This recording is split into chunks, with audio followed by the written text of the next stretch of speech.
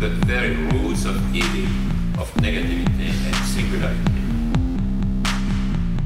including the ultimate form of singularity, which is to the whole state of things, the pure violence without object anymore. This is the typical violence of information.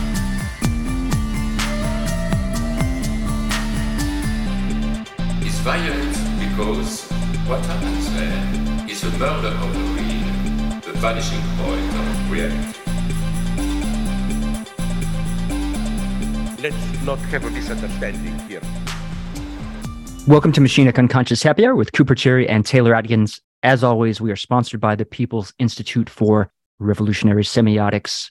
Before we introduce our guest today, we just want to mention we do have a Patreon account at patreon.com/MUHH. Consider tossing us $1 a month there. And if not, leave us maybe a nice review on iTunes. Today we have Eric Schmid and Rocco Gangle joining us. We'll be discussing, I think, primarily Eric's new book, Prolegomenon to a Treatise on Mathematical Structuralism, Constructive Computationalism, Deontologized Metaphysics of Hermeneutics, and the Synthetic A priori. Welcome, both of you, to the podcast. We like to start off the episodes with the, we could call it origin stories, perhaps. So I don't know, whoever feels, most confident, feel free to step up on the mic and share your little, if you have maybe an anecdote or something from your life that sort of gave you that philosophy bug, we'd love to hear about that. My name's Eric. I went to a math and science high school, and I was doing I took a lot of AP math classes, like 2 AP math classes. And then I went to this math camp at U Chicago, math summer camp. And that exposed me to real mathematics. But then I went to NYU Gallatin. The first year that I was there, I was exposed to Lacan and who else? Blanchot and Benjamin and all of this critical theory. So then I basically decided to study continental philosophy, and I still minored in mathematics. But I have a long story. I'm 32 now. But I took a break from academics for a while to focus on art world stuff. Mm-hmm. And then when I was in 2021, I started doing a master's in pure mathematics at DePaul. And actually I decided just this term to transfer to University of Chicago for their master's in computer science program, because I'm interested in doing research on homotopy type theory, and homotopy type theory is at the intersection of, algebraic topology and also, these type theoretic notions. So, that was my story. And I'm more looking to get into STEM now, but I love philosophy. Excellent. And Rocky, we have a relationship prior to this, and partly based on your translation of one of Laura Wells' works, The Philosophies of Difference, which you've also written a reader's guide to, and you've published a book on diagrammatic immanence, which is also on category theory, and you wrote one of the forewords to Eric's book. So do you want to tell us a little bit about your interest in philosophy and perhaps the intersection with mathematics and philosophy of math? Sure, yeah. First, thanks for inviting us here. I'm really, really happy to be here. Math for me was a bit of a passion when I was a kid. Okay. I really loved math. I was pretty good at it. I enjoyed it. I was excited by it. But high school basically killed that for me. Oh, yeah. And to the point where once I was in college, I went to a school that didn't require math. In terms of requirements, I needed to do, it was a kind of 999 system, three courses in humanities, 3 in social sciences, 3 in natural sciences and math. So I didn't take any mathematics in college. Right. Just was a religion major because I was a little bit burnt out on the philosophy department. I've always been interested in mysticism, the more kind of radical side of religion, and the philosophical problems that plug into that side of things. So math fell off the horizon until I came back to graduate school, and my PhD supervisor was Peter Oakes at the University of Virginia. Okay. And he's a scholar of Talmudic Judaism, Jewish mysticism, but also Charles Peirce. Oh, gotcha. I see. I've just had a little bit of interest in Peirce, but I was really excited to work with Peter. He got me very interested in Peirce and semiotics and Peirce's logic. And he was very happy to find a grad student who was interested in the mathematical side of things. He had actually been a math major, I think, in college. So that was part of his background. And so he and I worked together, like independent study projects, mostly on Peirce's logic, and links to George Spencer Brown, and just kind of fell in love with the stuff. And I was just very fortunate when I got the job where I am now at Endicott. My second year here, a new mathematician got hired, my friend Gianluca Caterina, and he and I became friends and started, basically made it a project to work through Badiou's being an event. Right, yeah. I've been wanting to get to that for a long time. Gianluca is, very kind of open-minded mathematician. He's always interested in studying new things, even though his background is really in discrete dynamical systems. He was like, oh, this is forcing. Yeah, let's learn it. So we worked through Badiou, found it a bit hard to follow at times. So we decided to go back to the original work by Cohen. And so we worked line through Cohen's original text over the course of about a year and a half. And that ended up becoming our first collaborative project together. And since then, now for the last 12 years or so, in collaboration with him and then also our friend Fernando Tomé in Argentina, we have a kind of ongoing research program linking category theory, Peirce's semiotics, Peirce's logical graphs, and some issues in like game theory. And I just find mathematics to be a wonderful sort of complement to a lot of the themes and problems in continental philosophy, that the sociology of continental philosophy can be both wonderful. It's filled with wonderful people, but it also can be very frustrating because it seems like you can have a lot of bullshit, and it's hard to know how to call the bullshit because sometimes you know what's real, what sticks and what doesn't. And when you can pull in some mathematics, right, there's a kind of beautiful simplicity and elegance to being able to prove a theorem. And when Eric reached out about his book, he asked if I would, take a look at it and maybe write a foreword.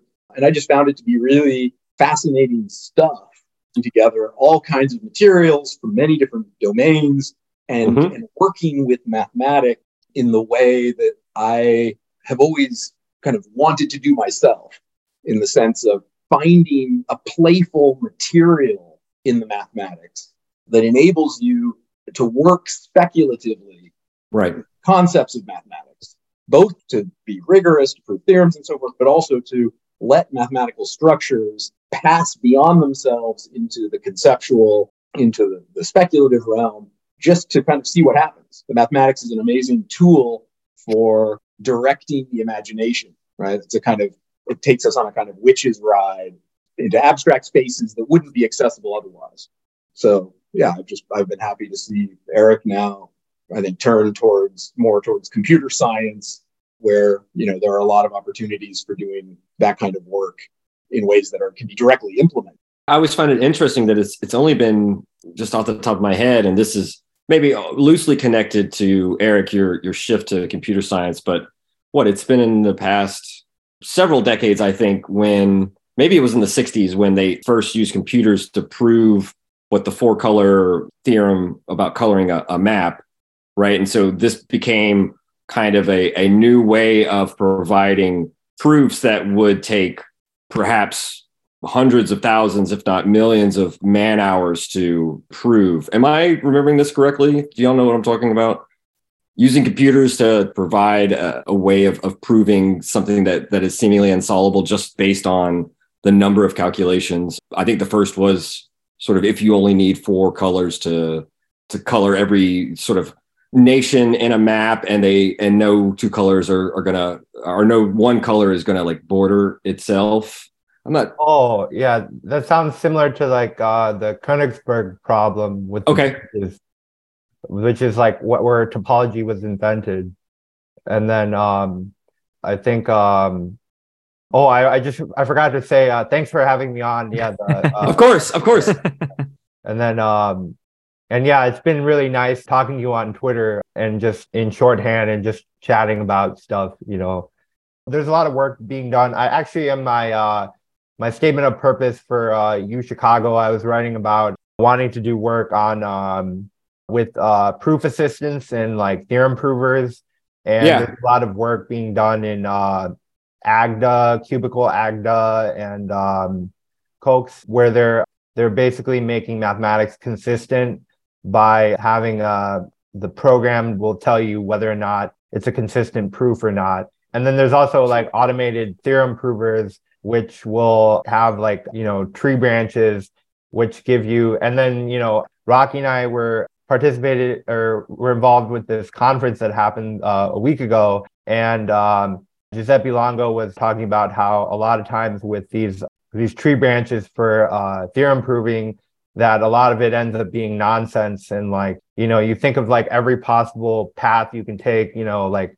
do I, from this axiom, where do I go, and that's where I think the intuitive aspect of mathematics comes in, where you have to like know what a good theorem is to prove, or what in your proof, there could be sometimes only one way to prove this proof. And you have to know which, if you're going to do a direct proof or a proof by contradiction or something like that. Yeah.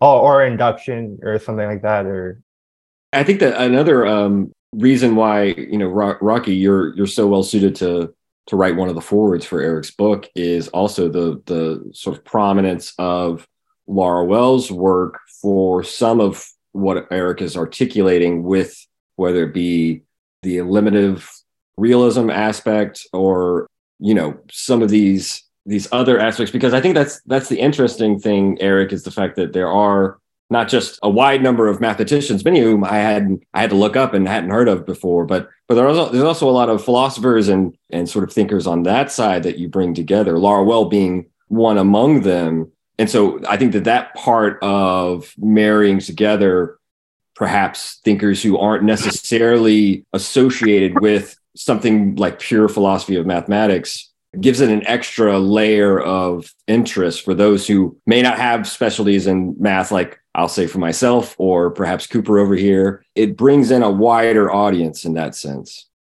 And I left that open for either of you to respond to.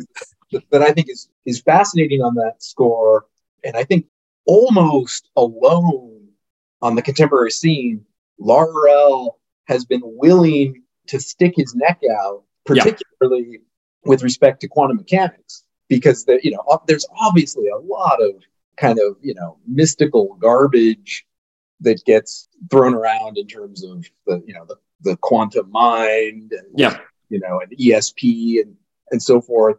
But I think the interesting second order question is, what is it about quantum mechanics that lends itself to those kinds of appropriations?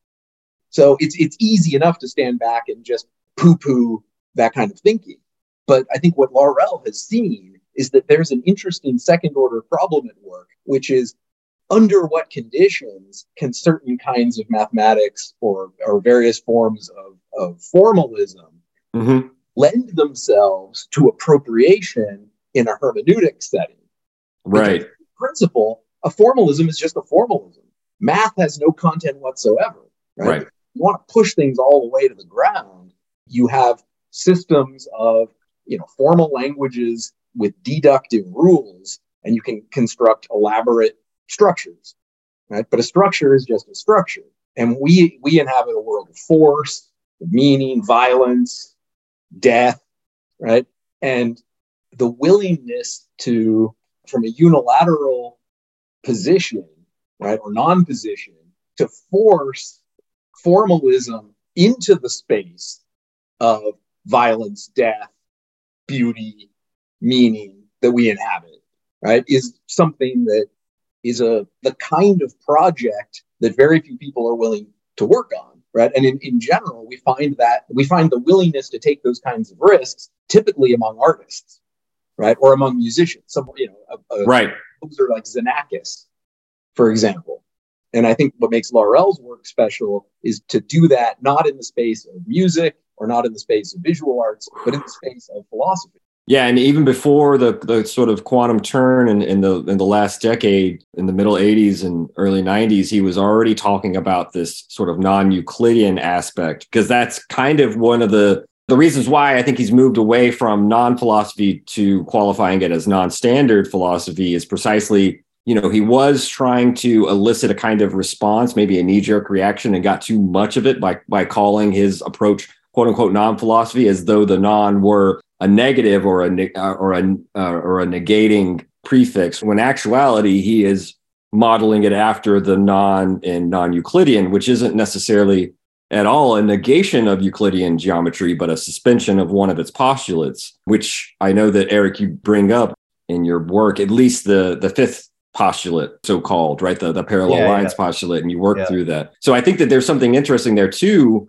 with Laruelle and the quote unquote non-Euclidean that can also sort of be an early sign too of his willingness to sort of look, because one of the fundamental questions he's asking is, how is it that even something as strict as like mathematics can have these sort of revolutions, these mutations, as he'll call it, whereas philosophy is more and more sort of become more and more insular, instead of having the kind of mutations that abstract art has, or 12-tone serialism, et cetera. So the non-Euclidean metaphor for Laruelle is another sort of little mathematical or quasi-mathematical aspect to his work I've always found sort of resonated with me in terms of the call for new writings and practices of philosophy.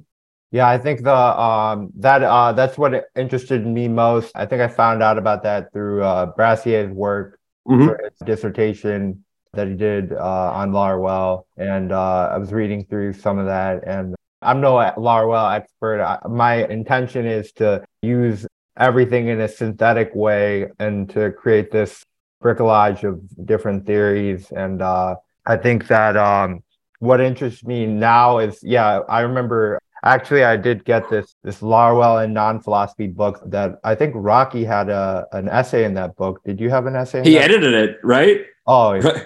Right, Rocky. Didn't you edit it or co-edit it? Julius Grave and I did one on basically Laruelle and the humanities superpositions. Oh, okay. I'm thinking a different one. By John Malarca.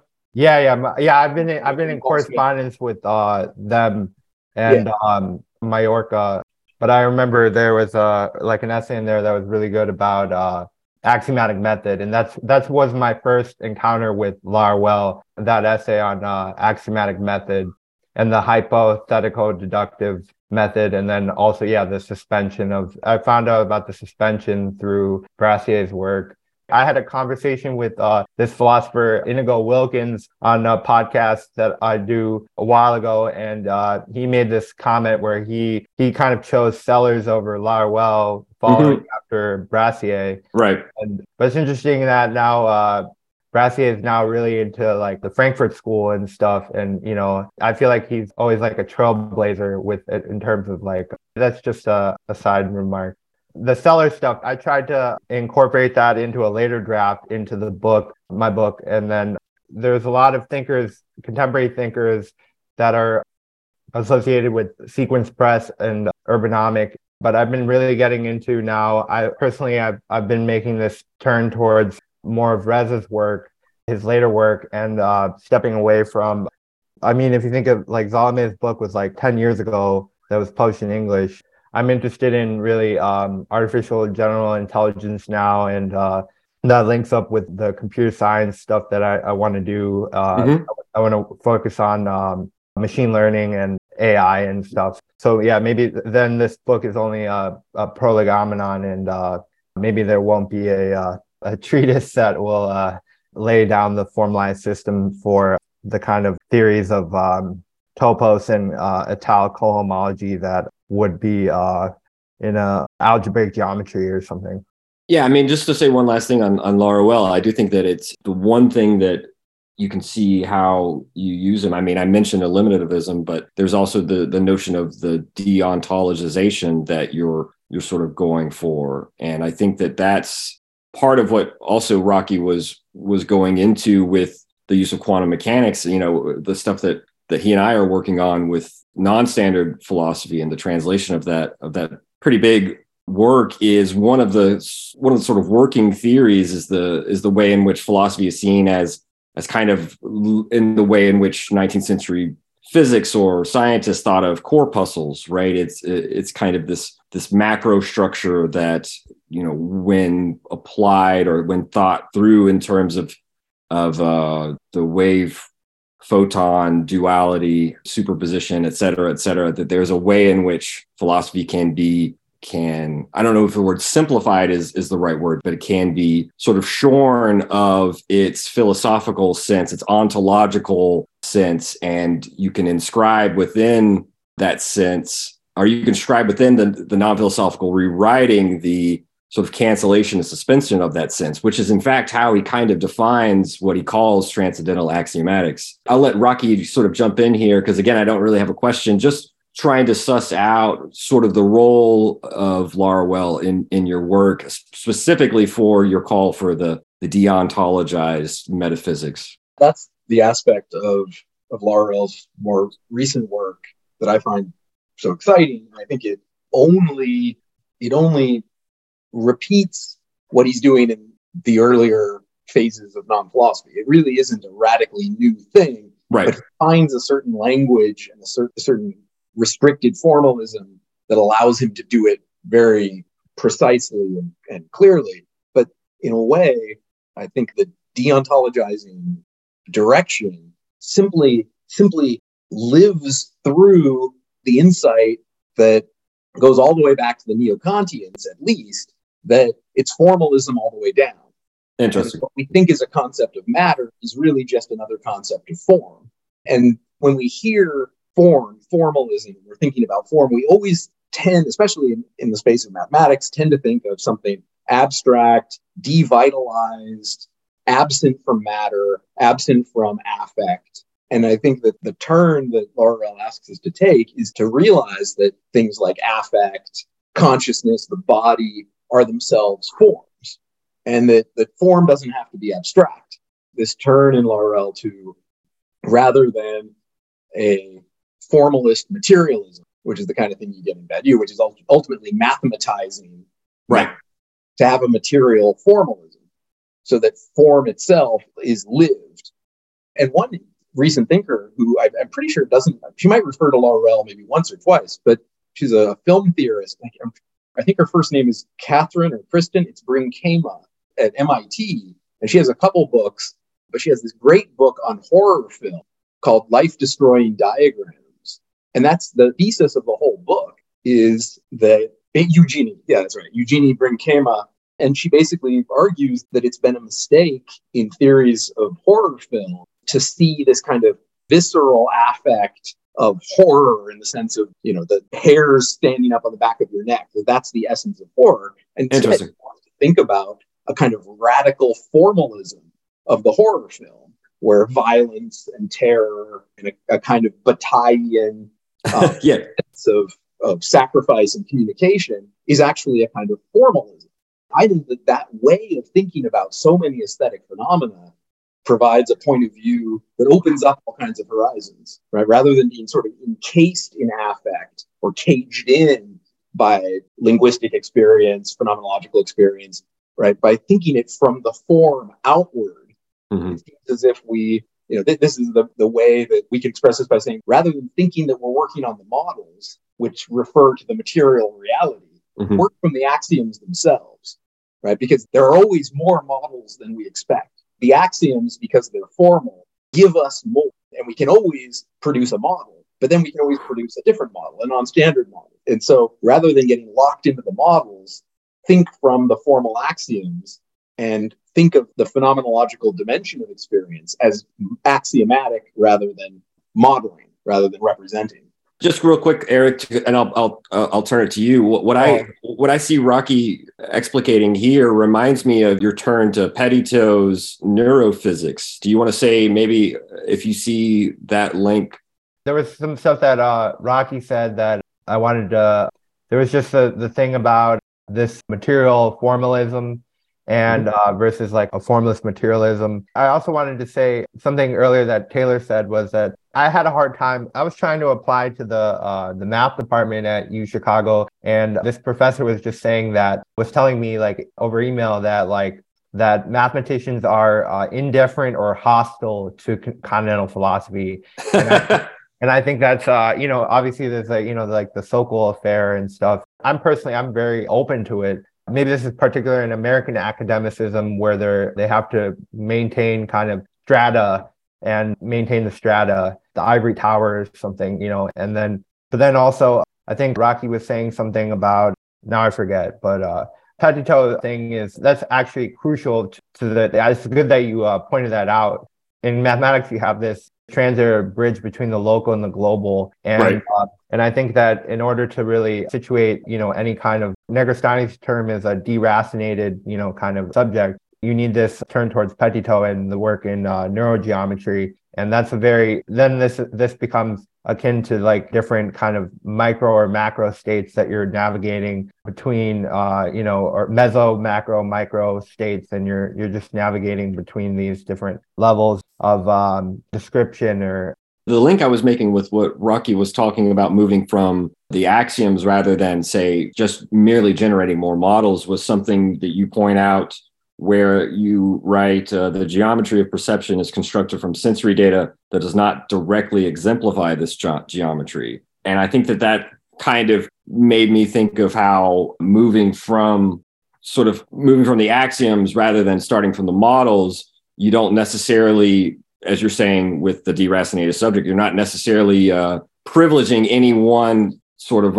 local output or sort of local outgrowth of whether it be perception or even whether it be affectivity in Simondon's sense, which is merely about sort of orienting the subject in a world that can be reified and taken as a universal in a false way. But anyway, I didn't necessarily have a question, just trying to connect some of these things up together, specifically like your turn to Simondon. And I did want to ask, both of you can respond, but this, you have a chapter on individuation. You point out Laruelle was one to help, I think, bring Simondon back from. Deleuze did his work too, and how prominent Simondon sort of filters into his work. But Laruelle was the one who edited the 1989 publication that was left out from the 64 publication of his dissertation, the Psychic and Collective Individuation volume. So Laruelle, too, has this interesting tie-in to sort of bringing Simondon back to the French for study. And then, as you pointed out, in 94, there was a collection of essays that he has a part in, along with Stiegler and other sort of perhaps more prominent thinkers on this side of the pond. But yeah, I'm wondering about, you bring in Simondon for a number of reasons, one of which is obviously in terms of metastability. You have this working through of, and you bring in René Thom for this too, in this working through of questions of discreteness and continuity. And I know for Simondon himself, he's also thinking about how in the history of the notion of the individual throughout philosophy, from even the ancients on up to the 19th century and beyond,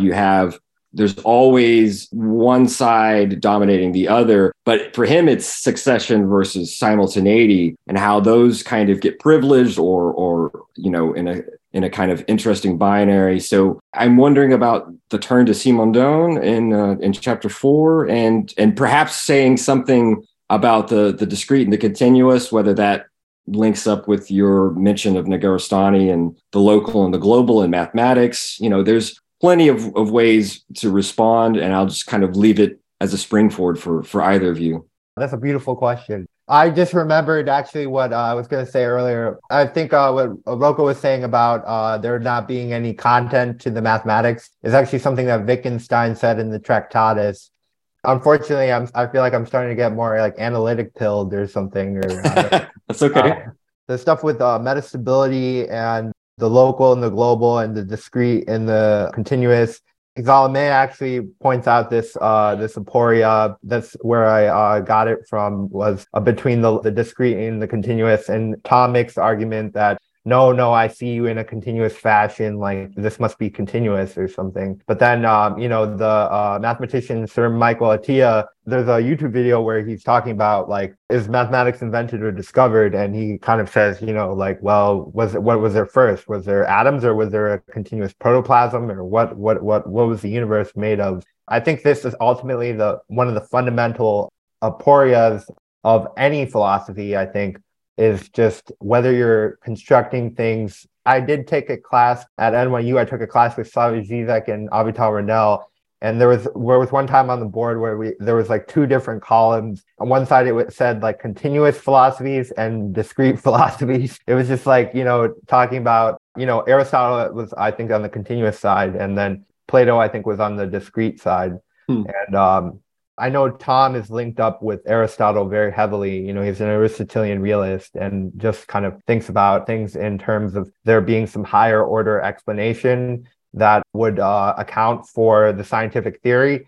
And this actually caused a debate between him and he was either Watson or Crick, where I think it's Crick said something like, he said to Rene Tom, like, you don't understand how science works, because like Rene Tom was saying like, your theory is too atomized, or, it doesn't account for some higher meta theory. There has to be some, and then, now I remember also what I was going to say about what something Rocky said earlier was about my first introduction. Actually, now I really remember. The first introduction was Nick Snernick's essay on Laruelle. I think that was from a while ago. Do you remember that one or whatever? It was about Neoplatonism in relationship to Laruelle or something, and it had like a diagram. But it was just about that notion of what I was just thinking about, like when Rocky was talking about opening up the, this kind of contentless mathematics to all of these different notions of phenomenology and consciousness and, whatever politics or alienation or what have you, it brings back to this notion of the one or the mind or something, and with Laruelle, you have the suspension or the duality, as in the physical sense, like you were saying in physics of, the wave particle, or of this duality that allows for the suspension of the sense, in that sense of Jean-Luc Nancy, maybe, of sense or something. What I found, though, with Laruelle is that my friend Matin, who just had a book on urbanomic, was making this point that he was also really into Laruelle for a long time. But then he had this realization that all this ultimately culminates in this notion of the stranger or something, which is this kind of like, maybe it's even akin to like kind of Baideau's like void or something, this thing that's on the edge or something that is, and I think Nick Snernick had like a diagram with it where it was like you have like a thought world that you suspend the kind of ontological factum, and you're able to clone it. And then I think that Anthony Paul Smith made a remark that he compared in a book, The Stranger, to like this song, MIA's Paper Planes or something. That song where like, it's something like, across the border, I have no papers in my name. And it was talking about like this kind of notion of like the immigrant, or the, and like being like not being authorized by the state, but also having to like have this identity that's in suspension of the state or something, and so there's a political element. But then Matin was kind of making this remark that he was worried that the stranger actually ends up in this very like this individualist notion of the subject.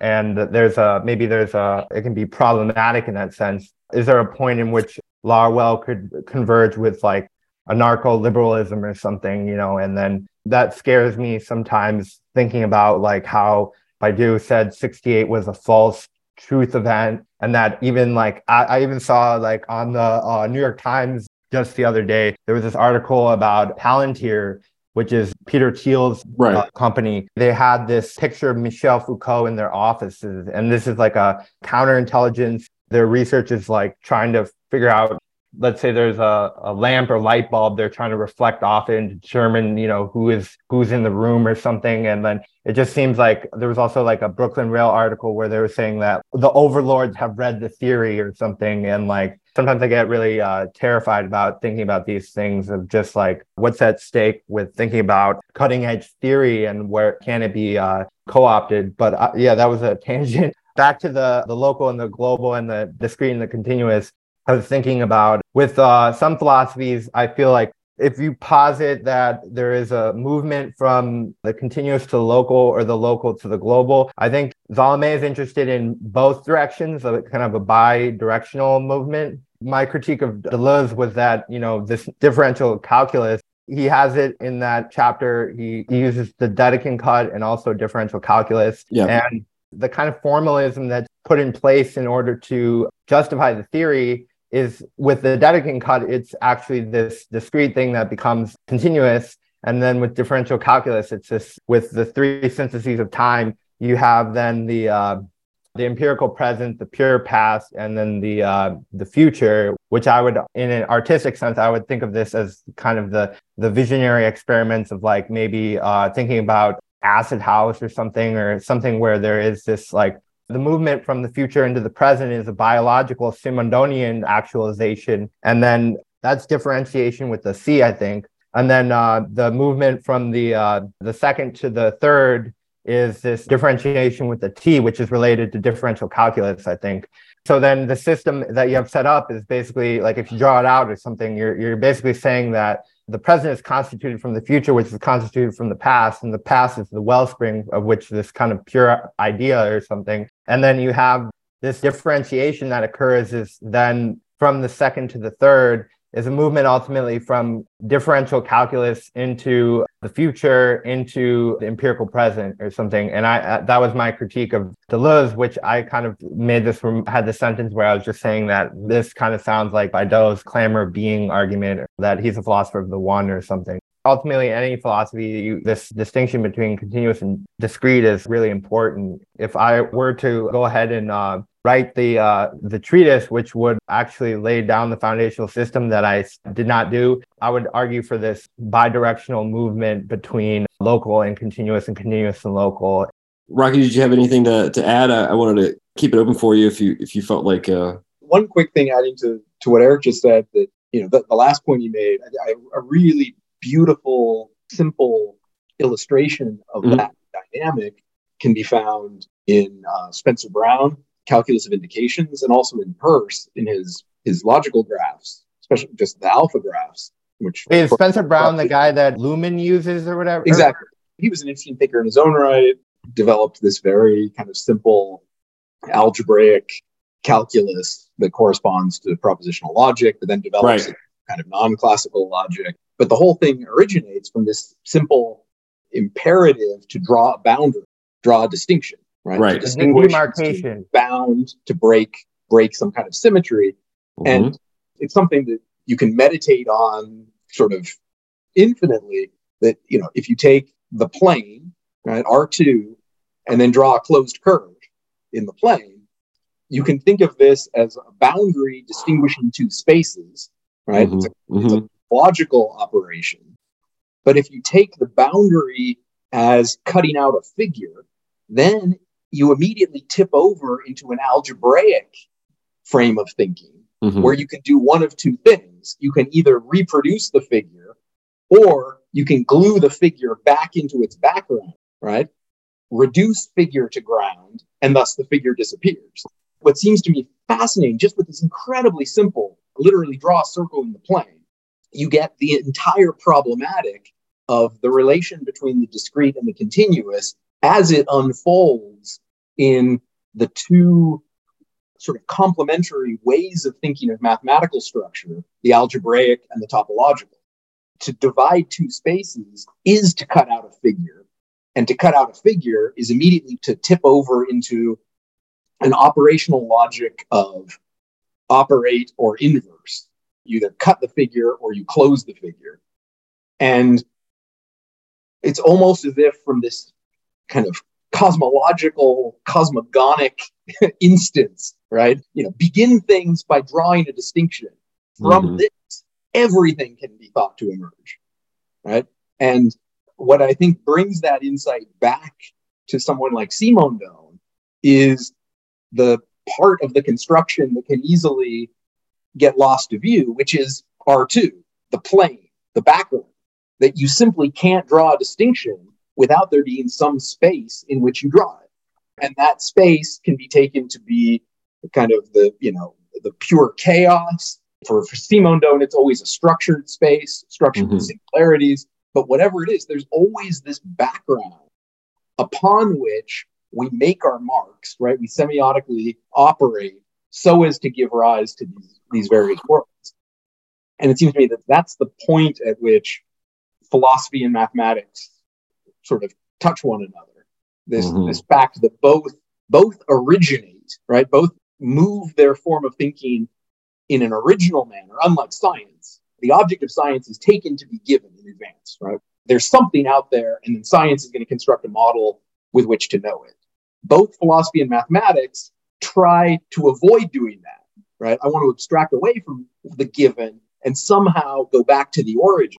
But both of them only go back to the origin by presuming some kind of chaos or field or blank against which they can originate. This is good. Yeah, go ahead, Eric. Oh, I was just thinking about that example with, if you think of like, if you're doing in complex analysis, if you have a curve in the complex plane or something, and if you have singularity, then if you try to take an integral, you'll get a multiple of 2 pi I. It'll be a multiple of 2 pi I depending on how many singularities you have. The continuity in a topological sense is determined on homotopy classes and like equivalences between whether you can deform one curve or path into another. And if there's some hole in there, then immediately you enter into this algebraic realm or something. That's really where you start thinking about maybe homology theory and things about studying holes and things. Like you mentioned the torus being homologous to the coffee cup in one of your examples, I think. The homology group of the torus is equivalent to the homotopy group, which is the Cartesian product of Z cross Z. They're equivalent because I believe my professor explained that one is an abelianization of the cohomology is an abelianization of the homotopy group. But this has to do with basically, if you think about it like visually or something, if you think about different ways you can slice a donut or something, there's one way where you can slice it like a sandwich or something. And then you have a generator, you have a circle where if you cut it that way, then you can think about like a circle inside that where that sandwich is. But then you can also slice it vertically, like as if you're taking a bite or something, that's another way to cut it. So then the algebraic relationship to the topology is actually related to how many generators you have, generators and relations. And it's about ways in which you need one infinite cyclic group for the bite, and then also infinite cyclic group for cutting it like a sandwich. So there's actually two holes in a homological sense rather than one hole in a donut because of these different ways of cutting it. And then these correspond to the integers, and which is an infinite cyclic group, and also cross the integers, which is another infinite cyclic group. Yeah, and I was thinking about what Rocky just mentioned with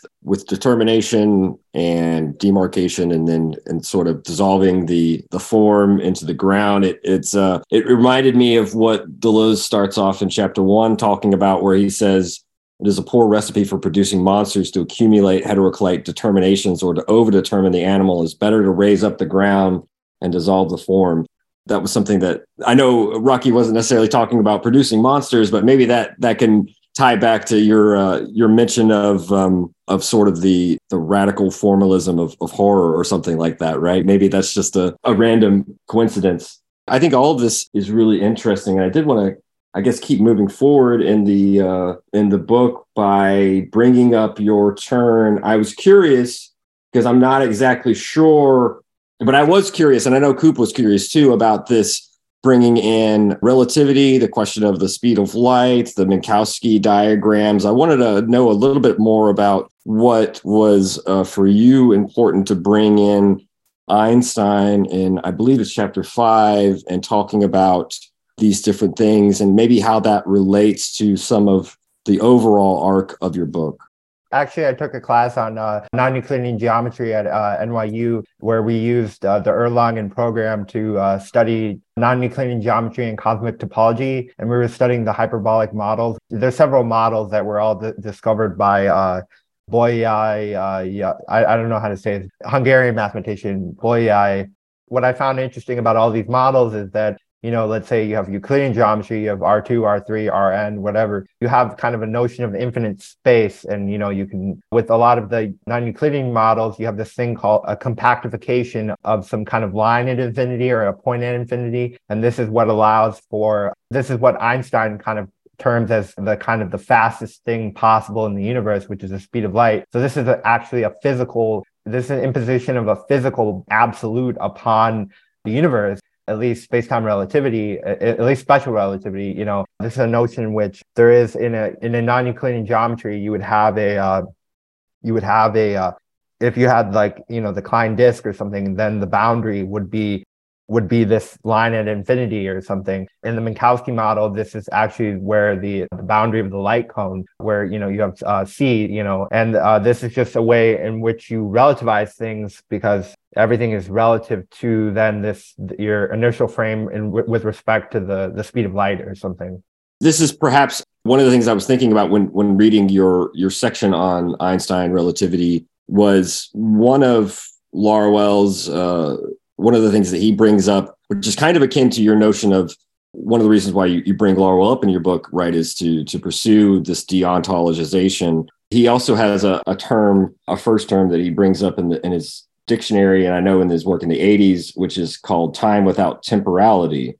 I'm wondering, Rocky, did that show up in the Philosophies of Difference book, like around Heidegger, or am I imagining this kind of thing? But it feels like it fits the theme of your work, Eric, this notion of a time without temporality, which philosophy tends to kind of blend time and temporality together, whether it be, as you brought up with Deleuze's 3 ecstasies or 3 syntheses, Heidegger's 3 ecstasies, this kind of blending and this sort of ongoing question of whether eternity is in time or outside time, blah, blah, blah. It's very relevant. I think of the notion of hypostasizing the continuum or something, and this may be important for Peirce or something, that, having the different relations of, firstness, secondness, and thirdness, Pikeism versus Cynicism or something. And I think that with some philosophies, they hypostasize this continuum as something, and I was making this argument that everything is relative to something that is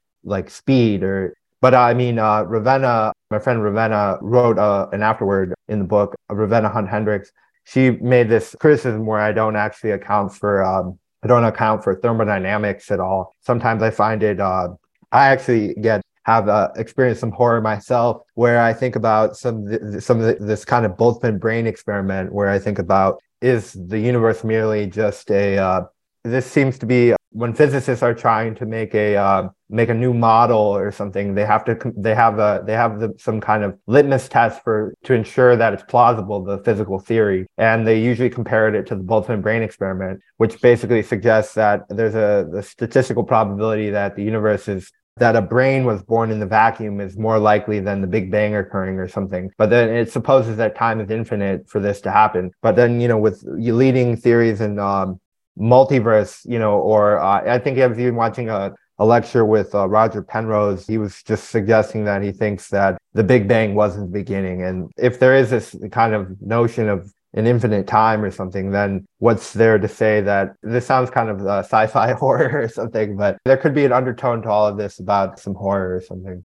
Coop, I'm not going to put you on the spot, but I do know that you've taken notes and you've got some things here that we could jump off of. I would love for us to springboard off of something you've got here, which I know you've got pages and pages of notes, but feel free to sort of. I'm just kind of curious, Eric, and then Rocco, if you have a response, please feel free to share. But just a broad general question would be, have you come across anything in terms of reading that you would suggest relative to computer science from the perspective of continental philosophy? I was looking for Deleuze-related things relating to computer science, programming, etc. If you've come across anything that you would recommend taking a look at, just for my own interest. Well, I was just thinking of Rez's book on intelligence and spirit. He comes up with constructive computationalism was directly alluding to Rez's work. I'm primarily interested in learning about functional programming languages. Let me give you a little bit of background. So I'm not a developer. I'm not a mathematician. I'm pretty terrible at actually doing equations and doing the physically coding and things like that. But conceptually, I really enjoy. I mean, even something like statistics, I think the conceptual realm of that is just like, I thought it was fascinating. So I do have a little bit of experience programming in C, just very cursory experience. So I don't know, just thinking, Taylor and I obviously have been looking at logic of sense. We've been looking at difference in repetition, and I mean, the differential calculus, etc. So I don't know, this sort of mathematics has been sort of top of mind lately. And just thinking about setting up variables and functions and all of that sort of thing, repetitions, series, etc. Like, I think there's so much that could lend itself to an analysis, but it's difficult to find. So I was just curious. I think you had Simon Duffy on the podcast. We have, yeah. And then, I have that book on Deleuze and the history of mathematics. And then where he analyzes, I have a really good book that Thomas Murphy recommended to me. I think it's called Philosophy of Geometry from Riemann to Poincaré. I think that's the one. That one's like probably the best book I could think of thinking about philosophy in relationship to mathematics. Just a general comment, there's so little out there that's making connections between continental philosophy and mathematics. I mean, there are some things, but for the most part, it's, with the exception of maybe people like Zalamea, to a certain extent, Simondon, Deleuze, some of the secondary literature on Deleuze, a lot of the stuff coming from the continental philosophy towards mathematics doesn't do a lot that's interesting mathematically. And the mathematics, as Eric was suggesting, often is just completely indifferent to Right, yeah, but I think one thing you can do, given your background, by picking the right mathematical topics and simply reading them with someone like Deleuze in mind, often can be an extraordinary experience. One book that I think is a fantastic book, kind of in set theory and theories of recursion, it's called Vicious Circles by, I'm pretty sure it's Barwise and Moss. And it's I don't know, it's 30 years old or something, but it focuses on streams and accels, non-well-founded universe, basically structures that include themselves.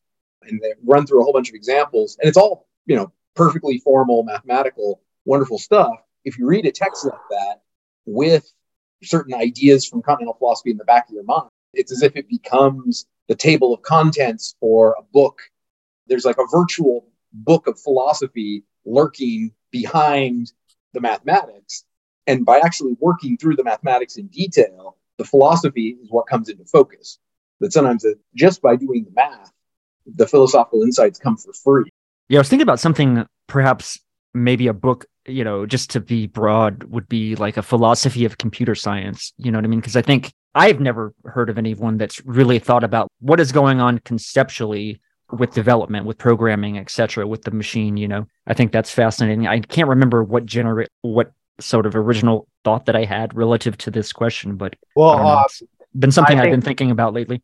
Well, I think personally, I get really excited thinking about these questions and going back to the kind of foundations of computer science. And then you have really, when you had like, Alan Turing was at Princeton and he was in a mathematics department with Alonzo Church, and Alonzo Church invented the lambda calculus. These questions of computability and, can it pass the Turing test, and the Entscheidungs problem, which was Hilbert's problem. All of these questions all come back to logical problems due to the incompleteness theorem. So you could really think about things for questions of computability come back to questions of whether or not this is a formalized system with the piano arithmetic. Is it complete, consistent, or sound, or is there something independent of that system? Which goes back to what Rocky was saying about Cohen's work, with forcing, which was shown to prove the independence of the I think the continuum hypothesis and the axiom of choice. Oh, sorry. No, both of those. Oh, they're both independent. Yeah. But Rocky could say more about that since he's read Cohen's work line by line. Forcing is just an amazing, it's a beautiful thing. And one of the things that I think is fascinating is that, the entire construction of forcing depends upon the existence of countable models for set theory, which the original result was almost a kind of reductio ad absurdum. The whole point of developing set theory was to have a unique foundation for constructing all of mathematics, which, to be sure, includes things that are non-countable sets of the reals, for example. And so here's this theorem by Levenheim that there exist countable models of set theory.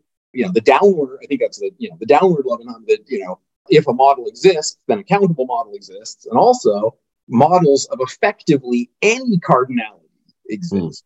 So there are infinitely many non-isomorphic models for Zermelo-Fraenkel axioms of set theory, which almost right then destroyed the whole program.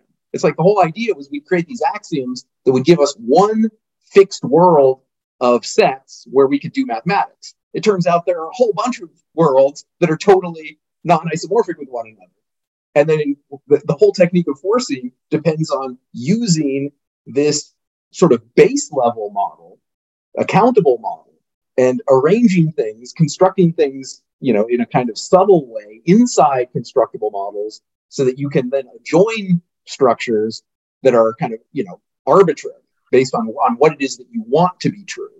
And I think that's what Badiou finds so exciting in Cohen's work. And I think Badiou is right about this, is the way that the very technique of forcing is immediately philosophical. It's something that you wouldn't a priori think is possible.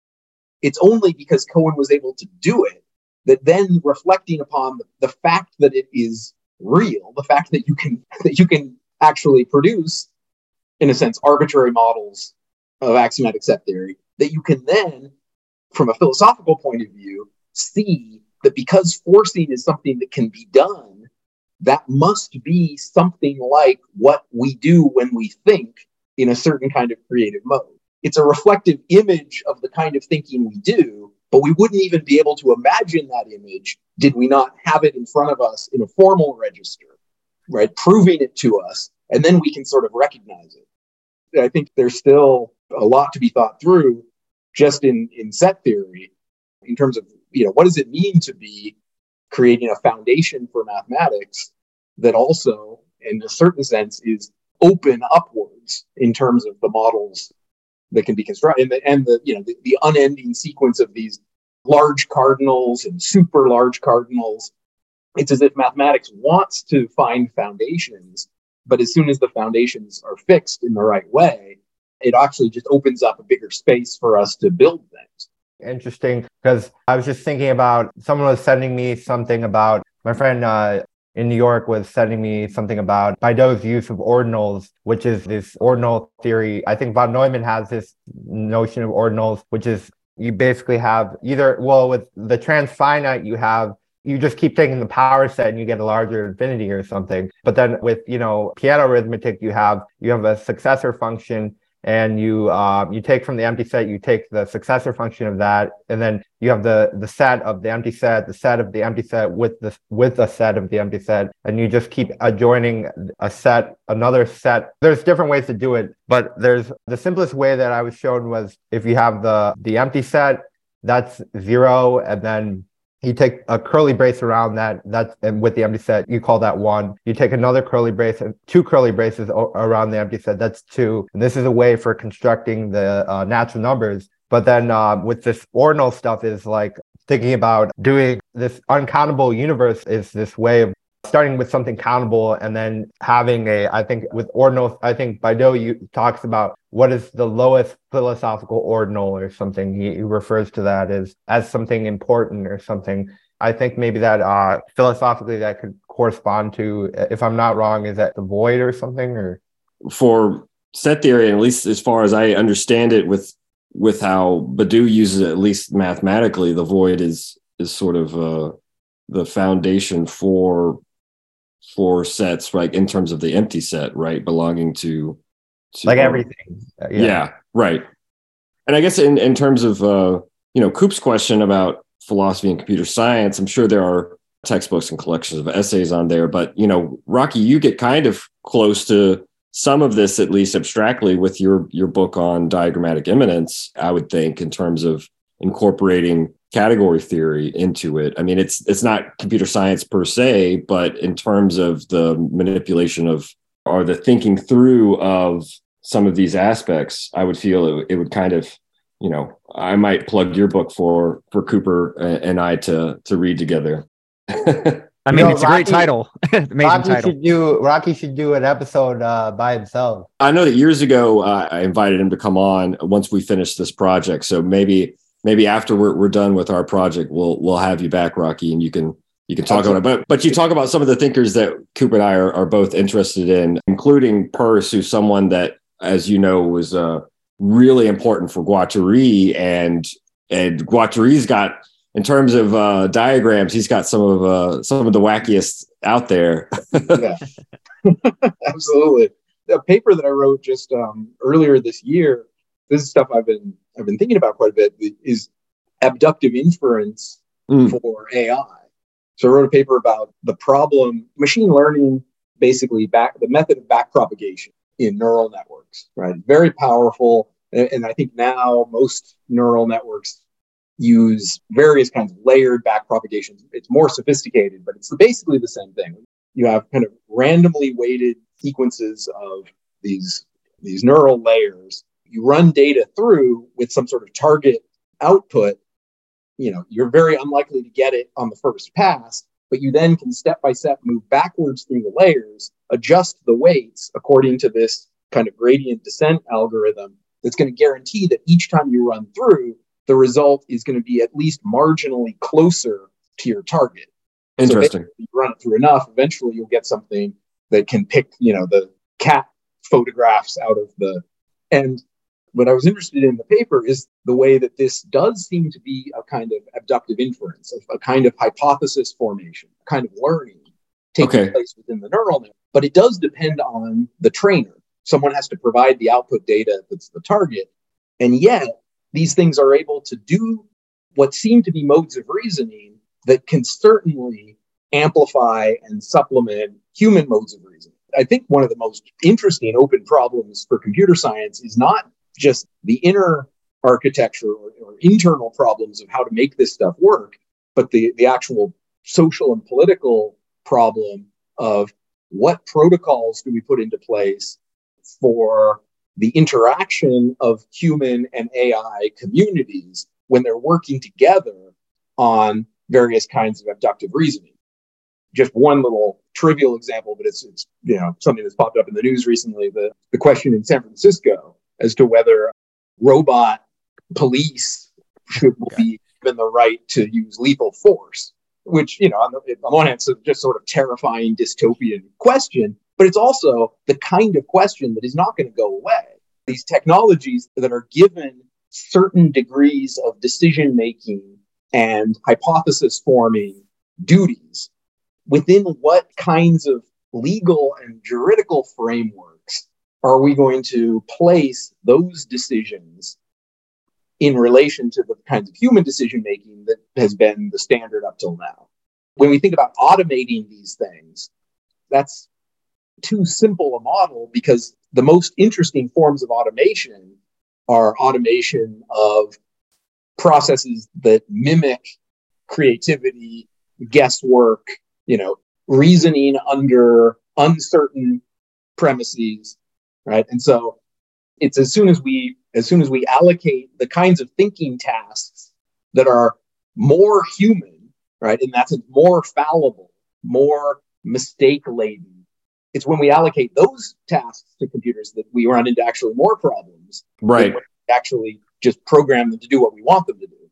I wanted to say something because I have a new paper that I'm working on, and I wanted to share my screen. Is that cool? Or I will say, Rocky, I know that the word shows up in your book, Eric, the term abduction, but for the listener and just for my own sanity too, to make sure I understand this, Rocky, do you have maybe a quick, concise definition or how you see abduction in Peirce? I mean, in a sense, he invented the concept. Traditionally, logicians distinguish deductive and inductive reasoning. Right. So deductive reasoning takes some premises. The relation between the premises is such that some conclusion necessarily follows, whereas inductive reasoning gets some kind of probabilistic conclusion on the basis of, typically a sequence of similar types of premises that are then generalized to a possible conclusion. And the logical form that Peirce introduces as abduction, he says, some surprising event takes place. So call it E. E takes place and is surprising, but if A were true, then E would be a matter of course. Okay. Therefore, there is some reason to suspect that A might be true. Interesting. What's fascinating about induction is if you think of it as positing a hypothesis, such that if the hypothesis were true, the given phenomenon would be explained. Gotcha. Unlike both deduction and induction, it's the one form of logical inference that actually produces something new in the conclusion that isn't present in the hypotheses. Gotcha. So if I see 6 ducks and they all quack, I might conclude inductively all ducks quack. But the notion of quacking is actually given experientially in the premises, in the data. Right. But if I say ducks are trying to communicate, and explain why they quack, the concept of communication has to be imported from some other domain. Communication isn't found in any of the premises. It isn't found in the data. It's what I add to the data to make the data make sense. And that's why I first thought that this abduction is essential to kind of living reasoning, because it's the part of reasoning that actually generates new things. It's the novelty in inference. One of the reasons why I asked and why I like this is because, Simondon does something interesting as well when he introduces the notion of transduction, which, in French is very close to our word for translation. It's sort of a similar type of etymology going on, but for him, transduction would also be something more. Obviously, for him, he needs this term to explain both individuation and to counter the sort of classical framework of the hylomorphic theory, where adding a form to a matter gives us an entity. And, for him, transduction is about sort of how disparate levels can sort of mediate together. And this is why he sort of contrasts it with both deduction and induction and thinks of it as a more creative process. So I think there's a kind of analogy going on with Peirce's abduction. I'm not sure if I ever see Simondon talking about Peirce, but I would be surprised if he wasn't at least somewhat familiar with this stuff. Okay, cool. So this is a new work I just came up with actually just on Sunday. And this is actually something similar to what Rocky was talking about this question of I'm thinking about intuition and AGI, AI, and how do we deal with all of these humanitarian or ethical or what have you issues when, AGI, AI has more than sentience, but sapience or something. So this diagram, I'm working on this collaboratively with a friend, Dana Dawood. And what you have here is you have I was thinking of actually 2 different forces. You can draw an analogy to Apollonian and Dionysian or something. It could be something about maybe even Holderlin's The Open or something versus some kind of closure. Or I don't know if you're familiar with the work of Gerald Donald, who was in the electro group Drexciya. And this is a post-Gerald Donald world is on the left side. Helena Hoff is also an electro musician. And she, in an interview, said that she had studied physics, but that she switched to becoming a DJ and then found that didn't believe in any kind of superstition and only believed that, intuition was only possible within music, or some kind of this kind of expressive kind of individuation was only possible within music. So then this is a hypothetical situation here where I'm suggesting that you have Gerald Donald from Drexciya was really into mythopoeia. And you can see here, it says that Drexciya's James Stinson and Gerald Donald remain hidden behind their alias for much of the group's existence, communicating a complex personal mythology of a Drexciyan race of underwater dwellers descended from pregnant slave women thrown overboard during transatlantic deportation. Within this fiction, their music, which they claimed was recorded live in the studio rather than programmed, was imagined as a dimensional jump hole between the Black African roots and the contemporary USA. And then what you have here is a direct sum. And what I was thinking is why it has to be a direct sum is that they're both a direct sum. It can be when you have 2 subspaces of a vector space, the direct sum is disjoint. I mean, the 2 subspaces, let's say you have a subspace alpha and a subspace beta, then their intersection is empty, they're disjoint. So what you have here, as I'm suggesting, is that at the top, I would say, is the Weil conjectures, which was Simone Weil's brother, Andre Weil.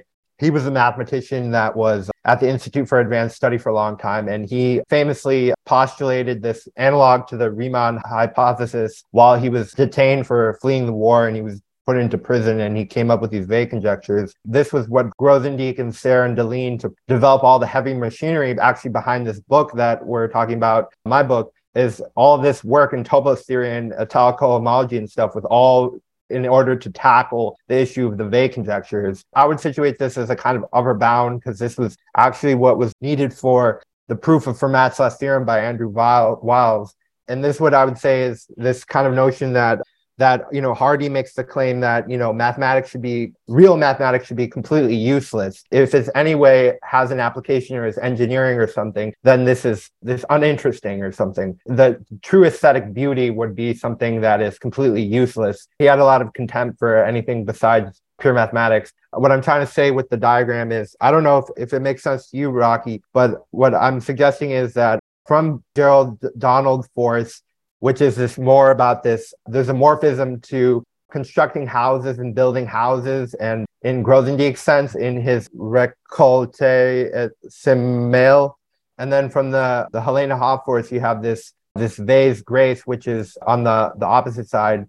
This is actually about, in Gravity and Grace, you have everything is physics except for the exception, which is just grace. That's the suspension of the physics. So on the one hand, you have this Gerald Donald force, like constructing axiomatic structures and trying to make things, world building houses, building things. And then this is, abiding by the hypothetico-deductive method of constructing things in an intuitive way. And I would make this connection to making this total work of art, which can act as conceptually can have power in a political fashion, or I think in this interview, he says, music is a communicative medium to represent concepts of any kind, political or otherwise. And then on the other hand, you have this grace morphism, which is actually then this kind of suspension of the thing that is the exception to the physics. Here I have it.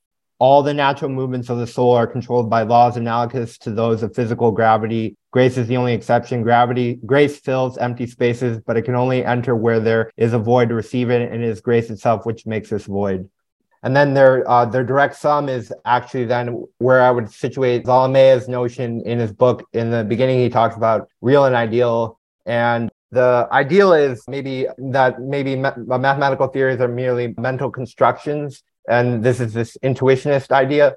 And then real is that let's bestow some ontology onto these structures, or something, that they are actually existent or something. This combination between this building axiomatic structures, which are maybe lack a certain applicative potency. They don't have potency in terms of applications. That would maybe be more this kind of possibly intuitionistic or something. And then on the Grace side, you have this reality of this kind of, you could make an argument that in their direct sum, it could go both ways. There's something inherently spiritual about the Grace side, and there's some building houses is something rather constructive or rational. And then on the bottom, you have here a morphism. This is actually the philos term I got from Rocky's talk at the conference from last Saturday, which was about the master and slave in Plato's text. And then you have this morphism of the structural foundation, the Husserlian Rückfrage, which is the questioning back at the foundation, constantly questioning back,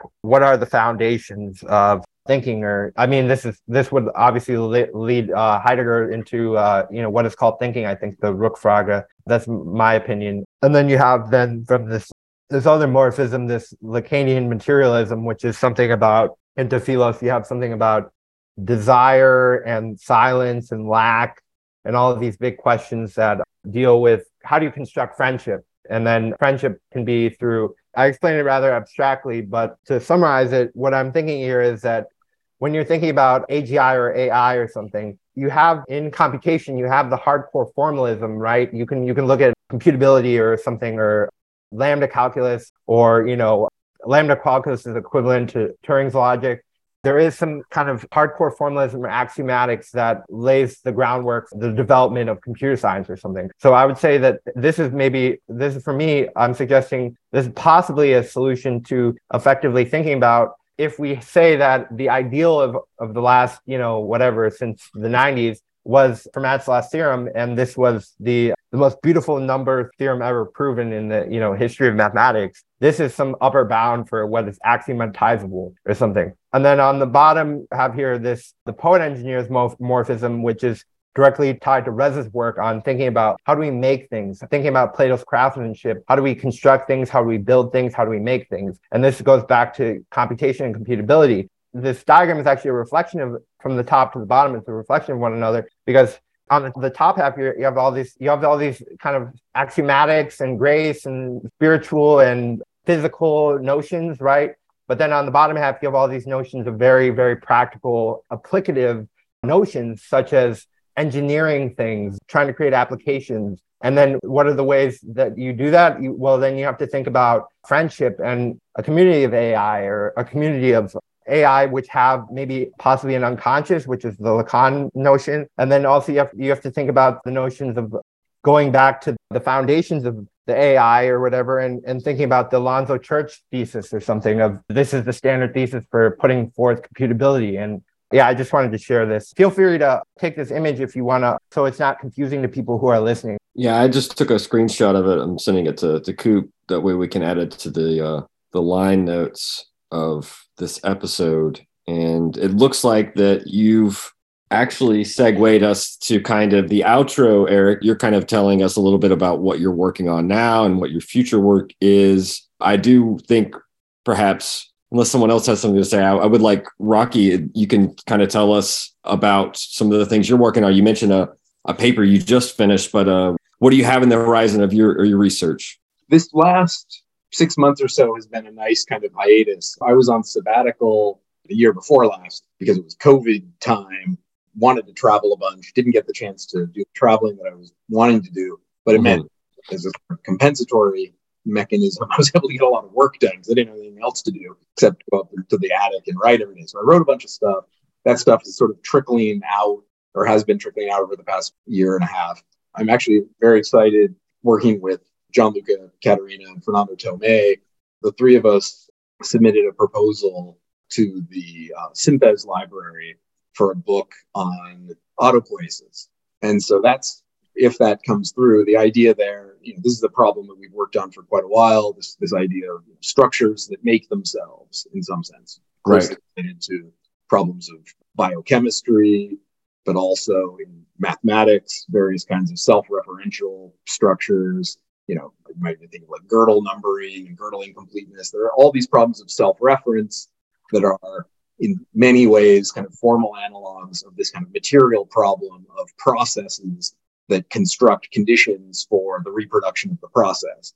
And so what we'd like to do is use category theory to kind of generalize this host of different problems that can be formal self-reference, problem of life, physical processes, and find a categorical framework that would sort of give relationally a characterization of the kind of thing that happens that actually sort of extracts the essence of autopoiesis. There are a couple of kind of leads that we have there. That's a project I think that'll take us a couple years, and there are always like little things floating around here and there. Also, just very excited these days to do a lot of reading and learning. I've been really getting into Indian philosophy recently, and it's such a fantastic moment for world philosophy right now. If you just, stay open to the stuff that's being published, that there are so many texts are being translated. There are so many great scholars out there, stuff coming from Chinese philosophy, Indian philosophy, and, a lot of the kind of mistakes that were made in that original round of translations that often came out of Max Müller and 19th century Germans. Right. In just a much better place to really learn what some of those different traditions were actually doing. And, the Western tradition just has so much to learn and also so much to give in this new world of a kind of planetary philosophy where the different traditions, I think, can supplement one another. For me, it's just fun to be able to have access to this stuff and read it and think about it and find other people maybe are out there to talk to. I feel like we've covered a lot of ground. Obviously, we couldn't exhaust your work, Eric, but I think it was nice to be able to delve into some of the components that went into it. And so I know that you said you may not write the actual treatise, but I'm sure with what you're working on, this will inform your future work. And so it kind of gives food for thought. I want to thank both of you for coming on. Rocky, I know we'll set up some dates once you're free, once you're done grading, I assume, or whatever it is you have to do. And so we'll be speaking again soon. Eric, will definitely be exchanging thoughts via Twitter like we have in the past. Thank you for having me on. And if you ever just want to have a Zoom call, just to kick it or, Yeah. I mean, I think that's great. And I'm glad that both of you were able to make time today and to kind of, teach us about stuff. Again, this is one of the nice things about having a variety of guests on, because this is stuff that I know I'm not well versed in. And so it's nice to be able to sort of force perhaps the other side of my brain, the more, again, the analytic, mathematical side to be exposed to these kinds of things. Thanks so much for inviting us. Yeah, it was great to meet you, Cooper. And likewise. Again, Taylor. Nice to meet you, Cooper. Again, Eric. Yeah, thanks to both of you. Enjoyed the book, enjoyed the conversation. Did anybody have any last thoughts aside from that? If not, we'll go ahead and we'll wrap up this week's episode of the Machinic Unconscious Happy Hour. Thanks to Eric and Rocco for joining us. Cheers, everyone. The very roots of evil, of negativity and singularity, including the ultimate form of singularity, which is unconscious. The whole state of things, the pure violence without object anymore. This is the typical violence of information.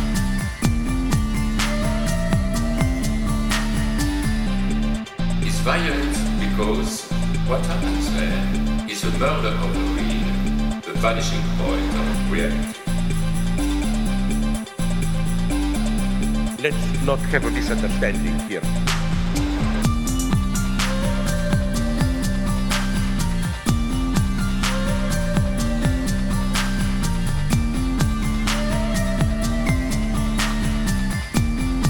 What I meant is the following.